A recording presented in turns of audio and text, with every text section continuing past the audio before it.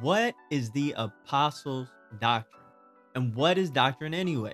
If we're not careful, like listening to bad medical advice, living by the wrong doctrines will cause us to be in situations and conditions that we neither wanted nor expected.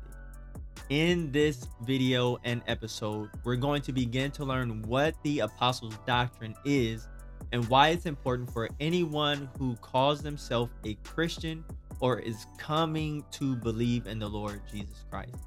If this is the first time we're meeting, my name is Chris, and this is Foundation Bible Studies, where I seek to help connect you with your Creator in Jesus Christ, both informationally and experientially, so that way you can fulfill the purpose that you were created for. So, what is the apostles' doctrine? And a question to ask, as I did in the intro or in the introduction, the beginning of the video, is what is doctrine and why is it important? When we talk about doctrine, this comes from the Complete Word Study Dictionary by Dr. Spiros Zodhiates. Hopefully I'm pronouncing that right. But the definition of doctrine coming from the biblical word, the Greek word used for doctrine within the Bible, it is the thing taught, the instruction, the precept, or doctrine. Now, when practically talking about doctrine, we are talking about, if I can make a comparison, we're talking about a recipe that you're using in order to get a desired outcome. Now, depending on the recipe you use, of course, there are tons of recipes for tons of dishes, but depending on the recipe you use, you might have a similar end product, but you may not get the same end product. One of my favorite foods is enchiladas. Just thinking about it, when you use a recipe for enchiladas, some people like their enchiladas more saucy, cheesy, whereas others like it more dry, something you can eat with your hands. Whereas, like myself, I like things that have a lot of sauce to it. Now, in general, you might say, well, all foods are the same, but making enchiladas from scratch versus getting it from a box, they are not the same. They're not going to have the same health benefits in the long run as well. But we could also make the comparison, such as different doctors, perhaps in the same discipline or the same specialty, but have different approaches. Some doctors, they like holistic approaches where they may use a mix of medicines, prescriptions, but also something more natural. Perhaps you're dealing with pain. Perhaps they'll say take a turmeric supplement to help with inflammation. Perhaps be more active, getting out, going for walks. Whereas a different doctor might say, well, here, just take these meds. Well, take this first med for pain, but then take this second med to counteract the side effects of the pain med that's going to make you constipated, and so on and so forth. Make sure you're hydrating, drink prune juice, do all these extra things but it's not making a big long impact. And so the doctrines are like that. It's the different approaches. You're trying to get the same outcome, but you are trying different approaches. And unfortunately, on our end, it's not about, when we're talking about being in right relationship to God, making sure that we are going to be saved, that we are saved. Every approach is not the right approach. And that goes hand in hand with the thinking, at least here in America. Let me know where you're at. Let me know if you've heard about the apostles' doctrine before.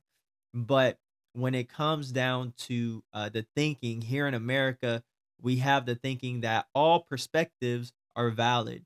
And unfortunately, I have to give you the bad news that every perspective is not valid. And this is kind of the heart of the principle behind doctrines. It's the principle behind different medical approaches. It's the principle behind different recipes. And you can apply this to different areas, how mechanics do their diagnostics or whatever it is, how different medical professionals, how maybe pilots do their checklist. When it comes down to these things, you don't want certain people doing whatever they feel is right. You want them doing it the way it needs to be done. So that way, if you're on an airplane flight and you're going somewhere, you want the pilot to do things the way he needs to do it. So that way you can make your trip safely. Same thing with the train conductor. If you're a passenger or if you're the driver, you're hoping the passenger is hoping that you're going to abide by the rules of the road in order to get to your destination as safely as possible. So, when we talk about doctrine, it is the thing taught, instruction, precept, or doctrine, and that's from the definition by the Complete Word Study Dictionary of the New Testament by Dr. Spiros Zodhiates. Now, in talking about doctrine, sources of doctrine, one of the things we want to look at is what did Jesus say about the authority of his 12 handpicked disciples, who we're going to find out he later named apostles. In a future video, I'm going to break down what an apostle is outside of the biblical context and into the greater context of the world at the time under the Roman Empire, so we can see the significance of an apostle. But in short term, or in short form, an apostle is an ambassador that carries all the weight and authority of their host or their home kingdom and nation, such as an apostle of the Roman government had all the authority and had legions, army, or sometimes had legions, but had troops from Rome to back up their authority. And so, what did Jesus say about doctrines? So, one, when we're talking about different sources of doctrines, we find in the Gospel of Matthew, chapter 16, we see Jesus address some sources of doctrines, and he tells his disciples, which are extended to those of us who have become disciples of Jesus Christ. He tells us, he warns his disciples, and he warns us through his first initial disciples to beware, to be on alert for the doctrines, the ideologies, the philosophies that we accept and live by, and their sources. So, Matthew chapter 16, verse 5 through 6, it says, Now when his disciples, Jesus' disciples, now, when his disciples had come to the other side, they had forgotten to take bread. This is following on the heels of Jesus performing the miracle of feeding the 5,000. And this is right on the heels of that. Now, when the disciples had come to the other side, they had forgotten to take bread. Then Jesus said to them, Take heed and beware of the leaven of the Pharisees and the Sadducees. Now, if you're not aware of the significance of leaven, leaven is like yeast, and yeast or leaven is what's called a leavening agent, and it is what you mix into bread dough in order to cause it to rise. So, if you didn't put yeast or a leavening agent within bread dough, it would stay flat, such as like pita bread and such things. Whereas the yeast causes it to rise. It gives it that fluffy texture.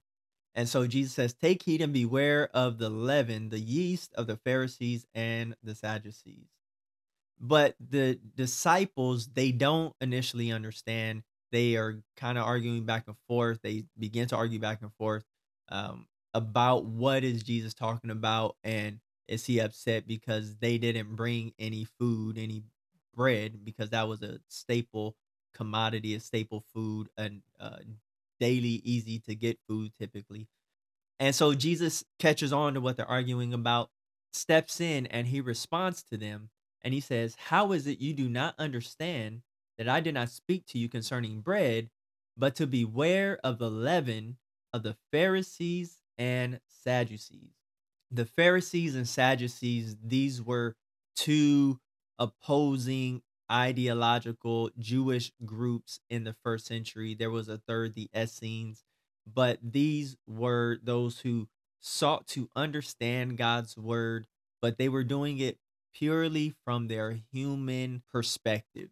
And our human perspective can be flawed. If you have made any bad choices in your life, you know that our human perspective can be flawed. Our human desires, our human thinking, our processing can be flawed. And so the Pharisees and the Sadducees, they had two different kind of philosophies when it came to understanding God's word, understanding the scriptures, the Holy Bible. And Jesus is telling his disciples, beware of the leaven of the Pharisees and the Sadducees. In verse 12, it says, when they then they understood that Jesus did not tell them to beware of the leaven of bread. Okay, so we're moving past bread, but he says, but of the doctrine of the Pharisees and Sadducees. So Jesus is telling his disciples, he's saying, beware of the doctrines, beware of the teachings of the Pharisees and Sadducees. You got to beware of what ideologies you're taking in. You have to beware of where you're getting your ideologies. Who are they coming from? What do they believe? And so just we're laying some foundations, and we're going to get to the apostles' doctrine. So we have to beware of where our ideologies, where our doctrines, our beliefs are coming from. But what did Jesus say about the authority of his apostles? So we talked about making some comparisons, some recipes, different recipes when making different meals and wanting certain outcomes. We talked about perhaps different medical philosophies and treating people, and being aware of what we believe and what are the sources and what are the source beliefs of the teachers or people that we're listening to. Where are they getting their beliefs from? But what did Jesus say about the authority of his apostles slash disciples? In the Gospel of Mark, he was a close companion of Jesus's disciple and apostle Peter.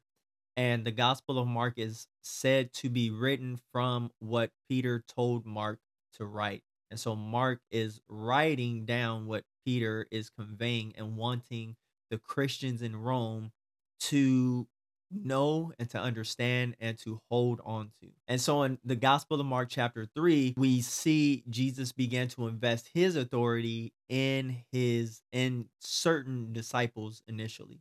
Starting in verse 13, it says, then he, talking about Jesus, then he went up to the mountain and summoned those he wanted, and they came to him. He also appointed 12.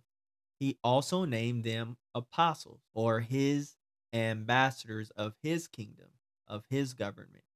He also appointed 12. He also named them apostles to be with him, to send them out to preach, so to share the same information that he's teaching and preaching, and to have authority to drive out demons. So this in small form is kind of where I get that whole point of helping you connect with your creator informationally and experientially. So they're going out to preach, they're giving information which needs to affect the hearts and the minds of the audience. But then they also have this experiential aspect to their ministry, to their service to people, which says, and to have authority to drive out demons. So Jesus appoints 12. He invests his authority in them to both preach, to proclaim his message, and to have authority over the demonic, the oppositional spirits that are in opposition to God, that rebelled against him. Totally different video. I will make a video on that in the future. Continuing on in verse 16, he appointed the 12. Simon, he gave the name Peter, and to James, the son of Zebedee, and to his brother John, he gave the name Boanerges, that is, sons of thunder. Andrew, Philip, and Bartholomew, Matthew and Thomas, James, the son of Alphaeus, and Thaddeus, Simon the Zealot, and Judas Iscariot, who also betrayed him. So the Lord, by way of having this information and these experiences written down, he informs us that he invests his authority first in his apostles, in these chosen 12 disciples who he then names apostles. They become his ambassadors. In a complementary account, giving us more detail in Luke's gospel, in chapter 6 of Luke's gospel, verse 12, we get a bit more detail about that particular account. In verse 12, it says, during those days, he went out to the mountain to pray and spent all night in prayer to God. So Jesus is praying. We're getting more detail that Jesus is praying, And we're going to see what this prayer all night to God is leading up to. When daylight came, he summoned his disciples, and he chose 12 of them. He also named them apostles. So Jesus is praying, Jesus as a man, not in his role as God, but Jesus as a human, just like you and me. He goes and he prays and he's getting clarity from God, from the divine spirit within him. If you're Holy Spirit filled, Holy Ghost filled, even though you have the Spirit of God living in you, you still have to pray, you still have to fast, you still have to get clarity. And even more so, us than probably Jesus, I'm sure, because we have a sinful human nature, human body, which Jesus Christ did it because he was conceived and was created by the Spirit of God himself. So we see that Jesus invests his authority given to him directly by the Spirit of God in him. Jesus invests that same authority as his disciples are learning, as they are changing, as they are growing, as they are changing their thinking, allowing God to change their thinking about what they had been taught by the Pharisees and Sadducees, the religious leaders of their day, the traditions of their day, versus what the Messiah, what Jesus Christ, the one directly sent by the Spirit of God, the doctrine and the teaching he was now bringing, in contrast to those of their traditional and religious upbringing. But once Jesus invests his authority in them, both in their word and in their experience, or what they're empowered supernaturally to do, what did Jesus say about the disciples that would be made through his disciples, through his apostles? At the end of what we say is his earthly ministry, Jesus' physical time here on earth, in each gospel account, Matthew, Mark, Luke, and John, each gospel is named after the individual who wrote it, and each writer was writing to a different church community to emphasize and to strengthen certain points. And altogether, we get a complete, solid picture to help us navigate through different situations and how Jesus would navigate through different situations. And so in the Gospel of Matthew, chapter 28 is Jesus's parting words, parting instructions, parting teaching, parting doctrine before he leaves this physical world and is raised into the dimension of the supernatural, or what we can say, or what is said, he is raised into heaven. He ascends into heaven. The first human to die, to physically resurrect, and then to be raised into the direct presence of God in a pure, totally perfect human life.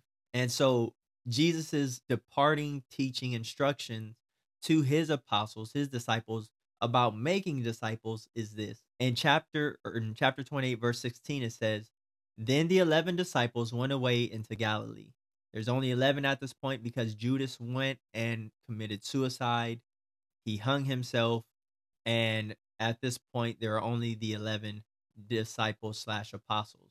Then the 11 disciples went away into Galilee to the mountain which Jesus had appointed for them. When they saw him, they worshiped him, but some doubted. And Jesus came and spoke to them, saying, "All authority has been given to me in heaven and on earth." So Jesus, after his resurrection, he is reaffirming the authority invested in him because he has lived the perfect life that God wanted and needed in order to present a perfect sacrifice on behalf of humanity. You have to go back and or come back and watch my video, listen to the podcast episode on God's sacrifices under the old covenant system. But now Jesus has all authority given to him by the Spirit of God in him because he has conquered the adversary. He has conquered Satan and all the things that Satan has tried to throw at him. And so, based on this authority, in verse 19, he now tells his disciples, "Go therefore and make disciples of all the nations."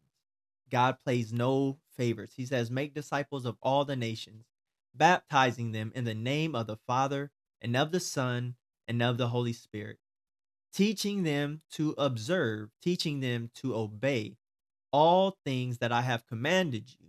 And lo, or behold, I am with you always, even to the end of the age. So in verse 20, so verse 19, he says, go make disciples of all the nations, go make disciples of every ethnicity, go make disciples from every culture. And we are called out from those cultures into God's culture. And then in verse 20, what he tells his apostles is this. He says, teaching them to observe, teaching them to live by, teaching them to observe all things, not some things, but teaching them to observe all things I have commanded you. And behold, or lo, I am with you always, even to the end of the age. And so Jesus tells us through the apostles, he is saying that he wants us to observe, to be obedient to all things that he commanded his disciples, his apostles. And the problem is that different doctrines take away certain things that don't fit their perspective. Whereas the apostles' doctrine seeks to bring everything that we find within the scriptures, and it seeks to help us to understand it. It seeks to help us to pursue God, to help us to get God's perspective through prayer, through fasting, and by being empowered by God's Holy Spirit when we've received it experientially, then we are willing to be obedient. We are willing because God helps us to understand the benefits both for us, for our families, for those around us, our coworkers, even for those who hate us. And maybe at one point we unfortunately hated other people. But as God transforms our hearts, our desires, our perspective, then we're able to observe, we're able to be obedient to all things. And that's why having the baptism or being baptized in the Holy Ghost, the Holy Spirit, being filled with the Holy Spirit, these are synonymous phrases. That's why that is so important. And that is how Jesus is with us. It says, I am with you always, even to the end of the age, until Jesus comes back.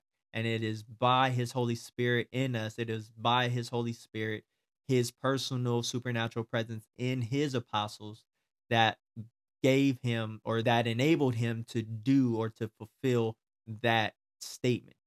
Now, to kind of reiterate the point of how, or to bring up the point perhaps, of how Jesus's disciples were able to accomplish this mission with such passion and with such conviction, we see this is stated in Luke's gospel at the end in chapter 24, but Luke is also the author of the book of Acts, and he re-emphasizes this point. And this is just kind of how they wrote in the first century. When you made a multi-volume book, is you would reiterate certain things in order to bridge both books together, or to connect both books together. But but in the book of Acts, which is the only book within the New Testament where you're going to see the church in action and not the church's instruction, we see Jesus's instruction, or repeating of some information and a commandment. So in verse 8 of Acts chapter 1, it says, but you will receive power when the Holy Spirit has come on you, and you will be my witnesses in Jerusalem and in all Judea and Samaria and to the ends of the earth. Now, in understanding the geography of what's being said or being described here, Jerusalem is a city, Judea is a province, Samaria is part of that wider aspect of the province, and to the ends of the earth, talking about way past your comfort zone, way past your geographical boundaries. But it all starts with being empowered by the Holy Spirit, by God's supernatural presence, his personal, experiential, supernatural presence in our lives, and in this instance, in the lives of his apostles, his disciples. Now, a follow-up question is, what did Jesus say about disciples made through the apostles? Jesus told us, or told his disciples, his apostles, go make disciples of all the nations. But what did Jesus say about those disciples that were made through the apostles. In talking about those scenarios where Jesus is giving these commissions or these assignments and missions to his disciples and apostles, John chapter 17 is probably the most in depth prayer or most detailed prayer that we get to see. And it is in this prayer that we get to see his focus about the disciples made through his appointed apostles. In the 17th chapter of John's gospel, starting in verse 16, it says, "They are not of the world." Talking about the apostles. They are not of the world. They are not of this value system. They are not of the mindset of the world around them, of the cultures and things. They are not of the world, as I am not of the world. Sanctify them, set them apart. That's what that word means. Set them apart, differentiate them. May there be a distinction. Sanctify them by the truth. Your word, this is Jesus praying as a human, praying as a person, just like me and you would, except he's perfect, obviously. Or if you don't know that, we'll cover that. We'll cover that in a different video. Set them apart, sanctify them by your truth. Your word is truth. 18. As you sent me into the world as God, as the Father, the one who lived, dwelt in Jesus, as you sent me into the world, I have also sent them into the world. So the Father, the Spirit of God living in Jesus, who created him, who created that human life, sent him just as the Father sent John the Baptist, just as the Father sent the other prophets. God sent the person, Jesus Christ. There is a distinction there, but that distinction does not mean they're separate people or separate beings in that regard. But there is a distinction of roles and there's a distinction of natures. I have also sent them into the world. Jesus saying, you sent me, now I am sending them. 19, I sanctify myself. I set myself apart. I am making myself distinct. I am setting myself apart, setting myself aside to the Lord, to God. I sanctify myself for them. So they also may be sanctified, set apart by the truth, which Jesus just said that God's word is the truth. And this is where we get into the disciples made through the apostles. 20. I pray not only for these, not only for his apostles and disciples that were with him, but also for those who believe in me through their message. So it was through the complete message of the apostles that later disciples were to believe and how they were to believe on Jesus. So when it comes to you and I, whoever you may be, we are supposed to believe in Jesus in all, just like he told the disciples and apostles at the end of Gospels Matthew. Command them to obey and observe all I have commanded you. Teach them to observe and obey all I have commanded you. So here, Jesus is saying, let's go back 20. I pray not only for these, but also for those who believe in me through their message. So it is through the whole message of the apostles that we are to believe on Jesus Christ. Now, when we talk about this, most of us, including myself, back in 2009, when the Lord got a hold of my mind and my heart and he got my attention, I really didn't know too much about the Bible. I had some assumptions. I knew like 3 Bible stories. I knew Cain and Abel, Adam and Eve, Shadrach, Meshach, Abednego, and Daniel. The lion's den story with Daniel, the fiery furnace with Shadrach, Meshach, and Abednego, which were their Babylonian names. These were 3 Jewish men whose names were Mishael and Hananiah and Azariah, if I remember correctly. That's all I knew. Everything else was an assumption, things I might have heard. It wasn't anything I had learned by reading it myself or by somebody who knew better than me teaching me. It was just all assumptions. And so one of the things that either uninformed teachers that are not totally informed or sometimes truly deceptive teachers, I don't call everybody a false teacher. everybody just does not have uh we're not taught completely, if I can put it that way. Some people are taught to ignore certain parts of the Bible, ignore certain passages, certain scriptures. Others, such as some of us, we identify as one is Pentecostals, apostolic Pentecostals. We try to look at everything as a whole, and then we go back, we fast, we pray, and this is what we call our forefathers in this organization, in this movement as a whole. That's what they did, is that they went back, they would fast and they would pray, and through the decades, God has brought unity of understanding and unity of the message that we go back and preach as well. So we are to get a complete understanding of God's word, a complete understanding of all that the apostles taught, both for the positive and the negative. There are these if and or if then statements. If you do this, then God will do this. But if you do this negative, then God will do this or not do whatever it is. So yet again, in verse 20, I pray not only for these, but also for those who believe in me through their message. So us believing in Jesus Christ, as Jesus himself said, he commanded his apostles to teach new disciples to be obedient, to observe and do all that Jesus himself, Jesus Christ himself, commanded the apostles. Jesus Christ was sent by the Father, sent by the Spirit of God, Yahweh, Jehovah.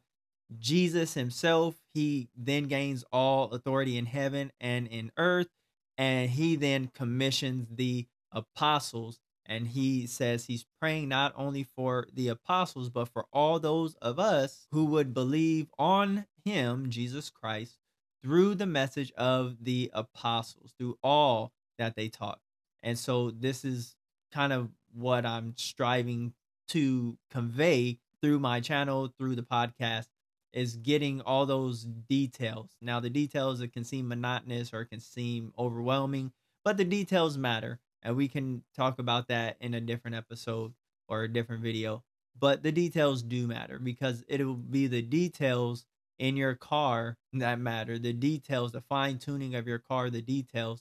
If the details are out of whack, your car, your vehicle, the bus, the train, whatever it is, the airplane, the details matter, because it will put things out of whack and it will cause a dangerous situation. So what did Jesus Christ say about becoming saved, or being saved, being delivered from God's judgment on the rebellious, being saved, being delivered from God's judgment on rebellion, on being saved, being delivered from God's judgment on those who just choose to side with Satan after God has done all he could to reach out to each and every one of us in our different nations? What did Jesus Christ say about being saved and becoming part of God's family? So there are, what I would kind of summarize, are three aspects about being saved, and we're getting to kind of the apex of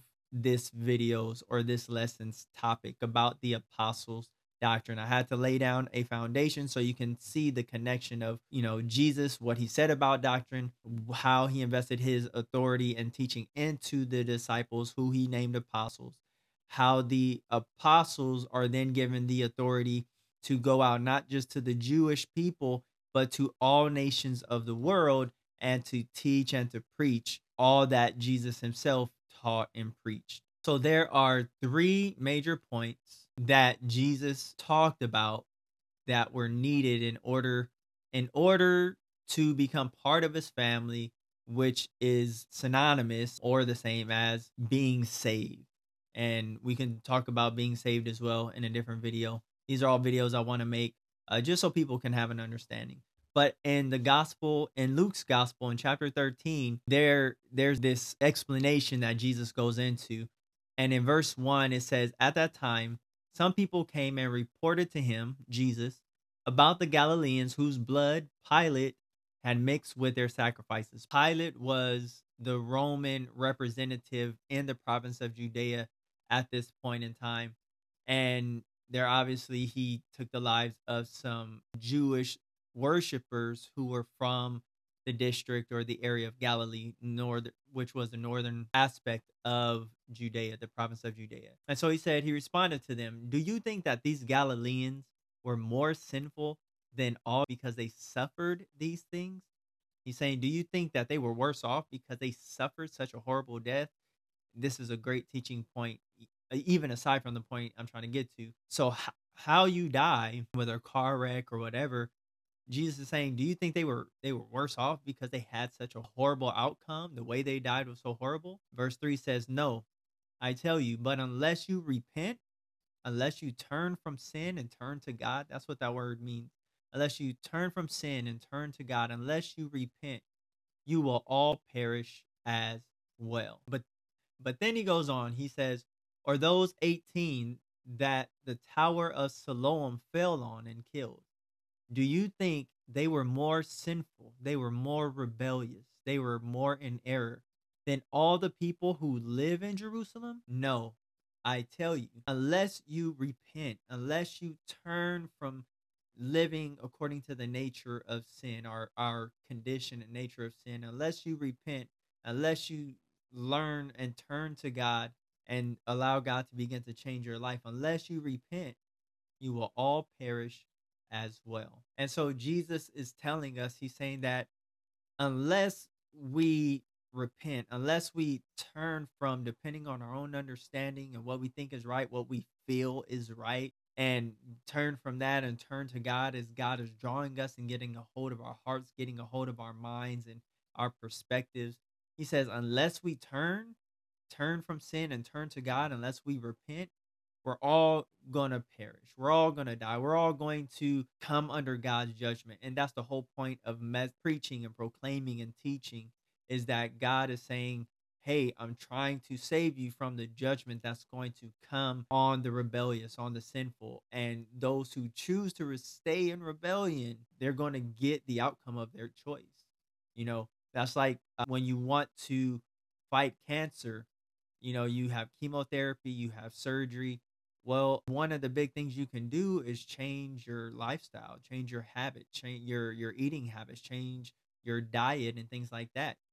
But if you're not going to change, if you're going to not make the changes, it's probably going to unfortunately come back. And so Jesus is saying, unless you change, the doctor is going to say, unless you change, the cancer is going to come back. Jesus is saying, unless you change, the judgment that a doctor takes on cancer and cuts it out, or the chemotherapy, you're going to be like that cancer, because you are a cancer in the world at that point to the Lord. God did not create us to be hurting people and to hurt ourselves in ways that we think is okay because it fulfills our pleasure. He's saying, no, unless you turn, we're all going to perish. Unless you change your diet and your lifestyle, that cancer is going to take you out. Unless you change and you allow God to get a hold of your heart and turn you and to help you to turn, we're all going to perish. We're all going to fall under his judgment. So that's what Jesus is saying in this. Unless we all perish, it doesn't matter how bad we leave this place. We can leave this place in peace and still fall under God's judgment. The elites, they can leave this place in peace and still fall under God's judgment.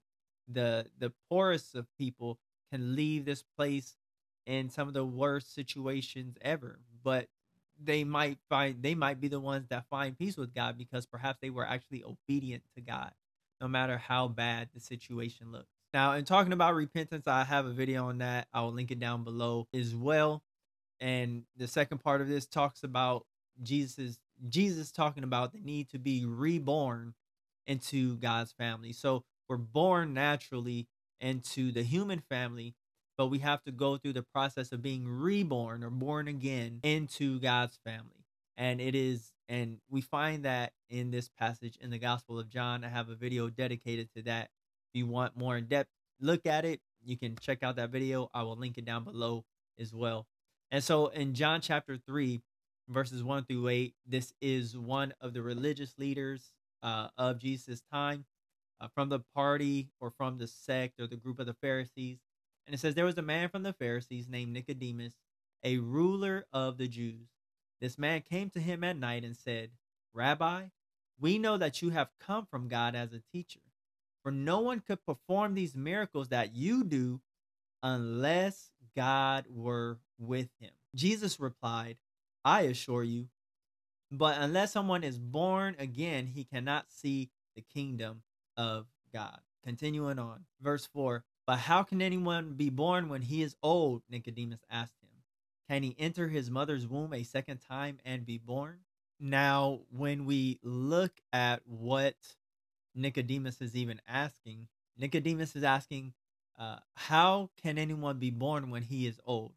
And what a lot of Christian teachers will not do is that they will not go to the cultural writings of the time. They won't go to Jewish writings. Jesus is Jewish, his apostles are Jewish, his audience is Jewish within the Gospels. And so we would have to go back to the Talmud, the Mishnah, and read things like Pirkei Avot, or the different places where being born again is actually mentioned, or at least the phrase or the idea.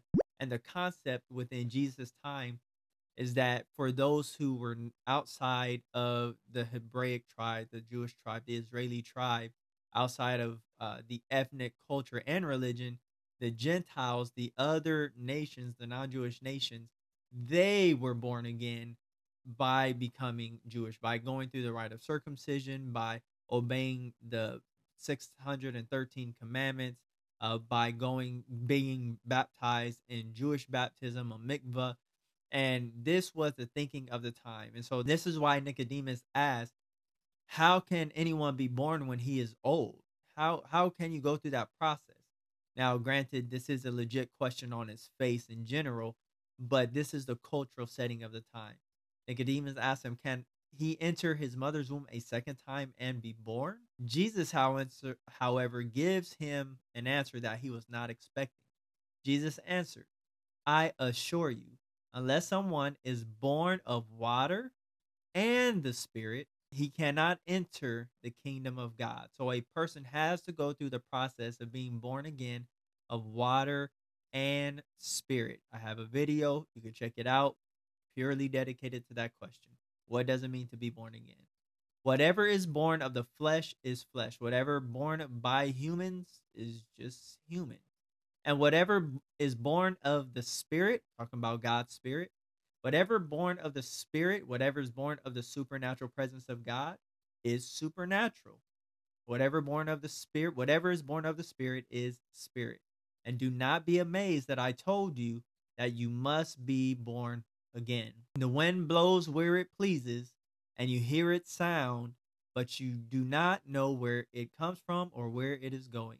So it is with everyone born of the Spirit.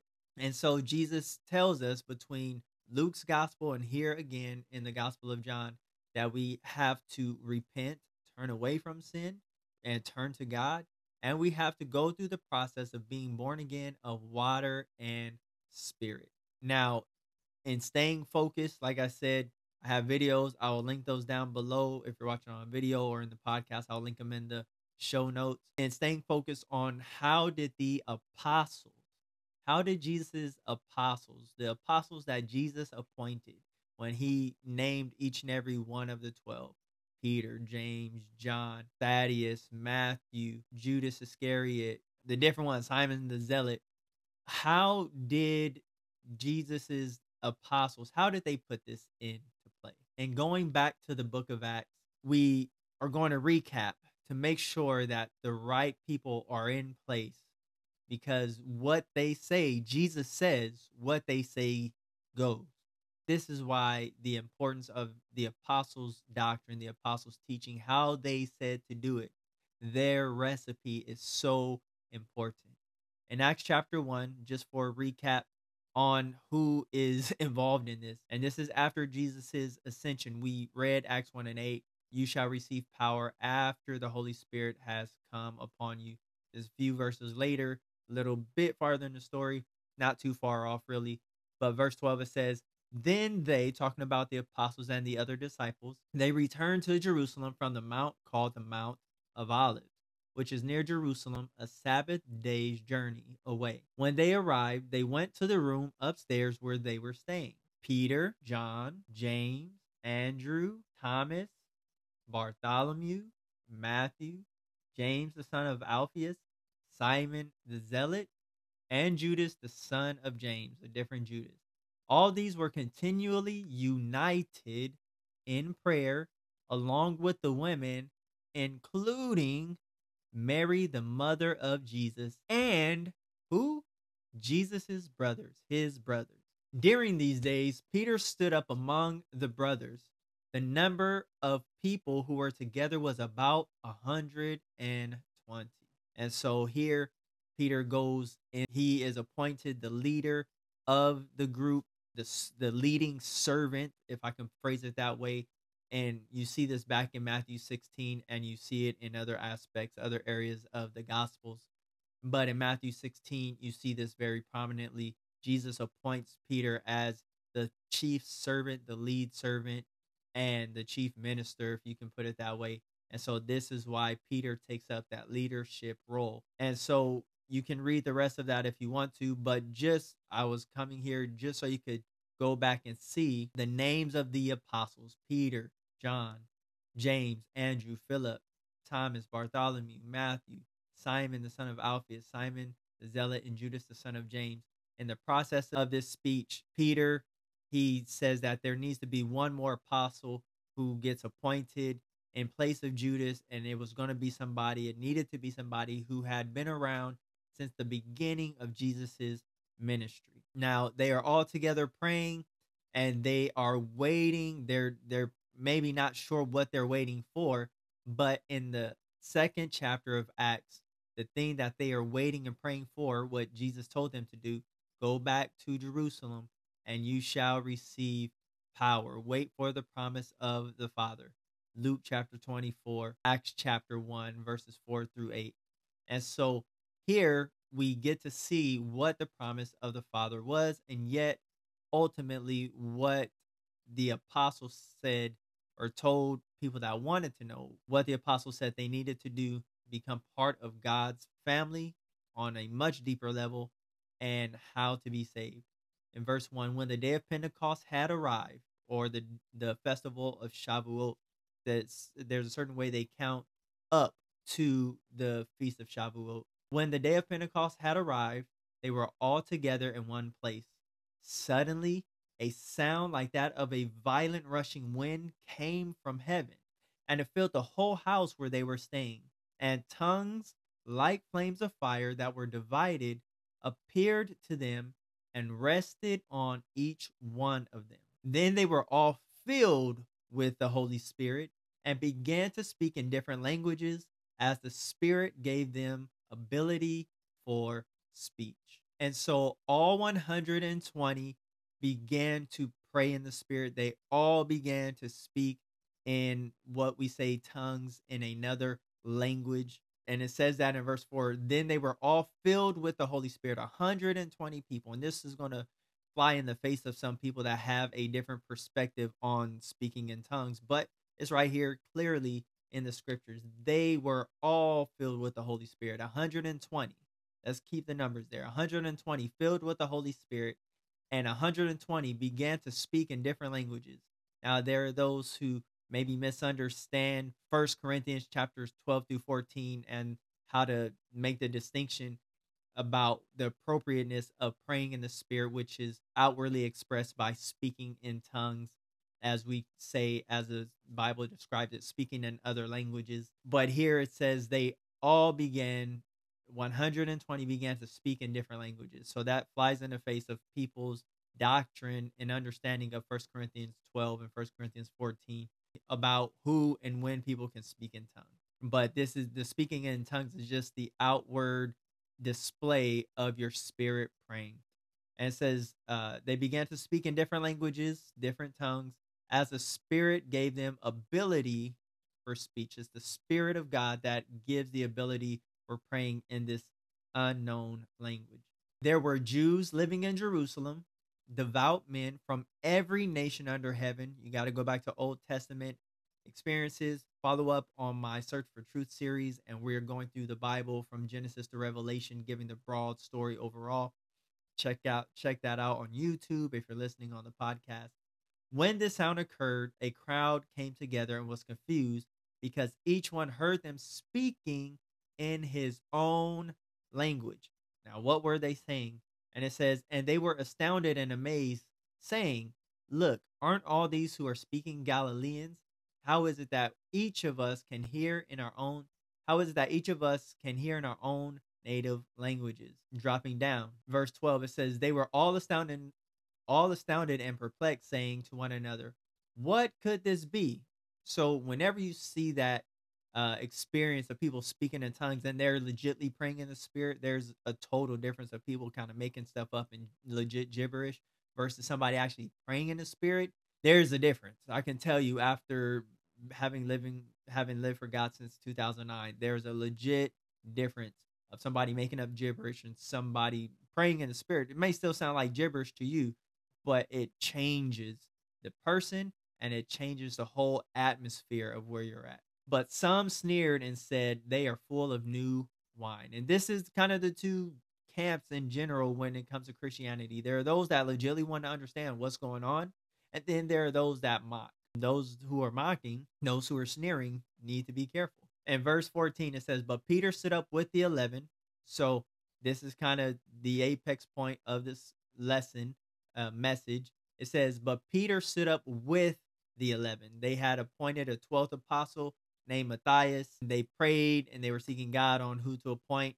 God gave them an answer through the casting of lots, which is kind of like pulling straws, I guess, or throwing dice in some regards, just kind of, but you're trusting that the outcome is from God. It was specifically used for a very specific reason in very specific circumstances before they were filled with the Holy Spirit or the Holy Ghost. Peter stood up with the 11, raised his voice and proclaimed to them. So Peter and the other 11 apostles, they're standing in unity, and the other 11 apostles are supporting what Peter is saying. He says, men of Judah and all you residents of Jerusalem, let me explain this to you and pay attention to my words.